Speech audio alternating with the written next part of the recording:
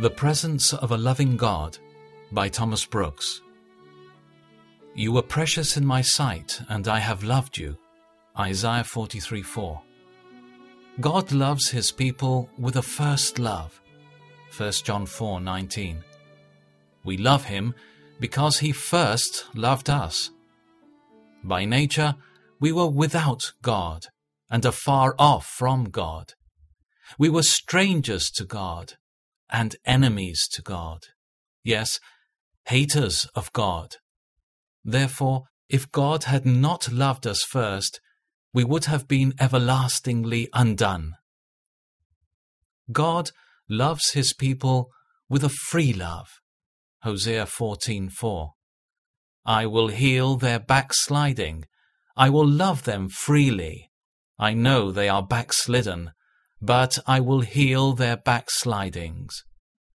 I know there is nothing at all in them which is excellent or eminent, which is honorable or acceptable, which is laudable or lovely. Yet I will love them freely, of my own free, rich, absolute, and sovereign grace. God loves his people with an everlasting love. Jeremiah 31:3. I have loved you with an everlasting love. Therefore, with loving kindness have I drawn you. That is, I love you with the love of perpetuity, or with the love of eternity. My love and my affections to you shall continue forever. God loves his people with an unchangeable love. Malachi 3:6. I am the Lord, I do not change. Therefore you sons of Jacob are not consumed. Men change, and counsels change, and occurrences change, and friends change, and relations change, and kingdoms change.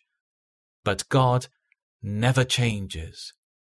He who is the glory of Israel does not lie or change his mind, for he is not a man that he should change his mind. 1 Samuel 15:29. God is immutable in his nature, in his essence, in his counsels, in his attributes, in his decrees, in his promises. He is omnia immutabilis, altogether immutable. God loves his people with a special love, with a peculiar love, with a distinguishing love, with a superlative love. God loves his people with the greatest love, with a matchless love. John 3:16.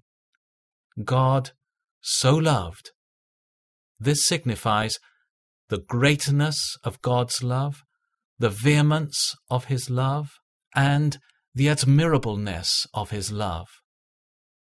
What an unspeakable comfort must this be to God's people, to have the presence of a loving God, to have the presence of such a loving God with them in all their troubles and deep distresses. If the presence of a loving friend, a loving relation in our troubles and distresses is such a mercy, oh, what then is the presence of a loving God?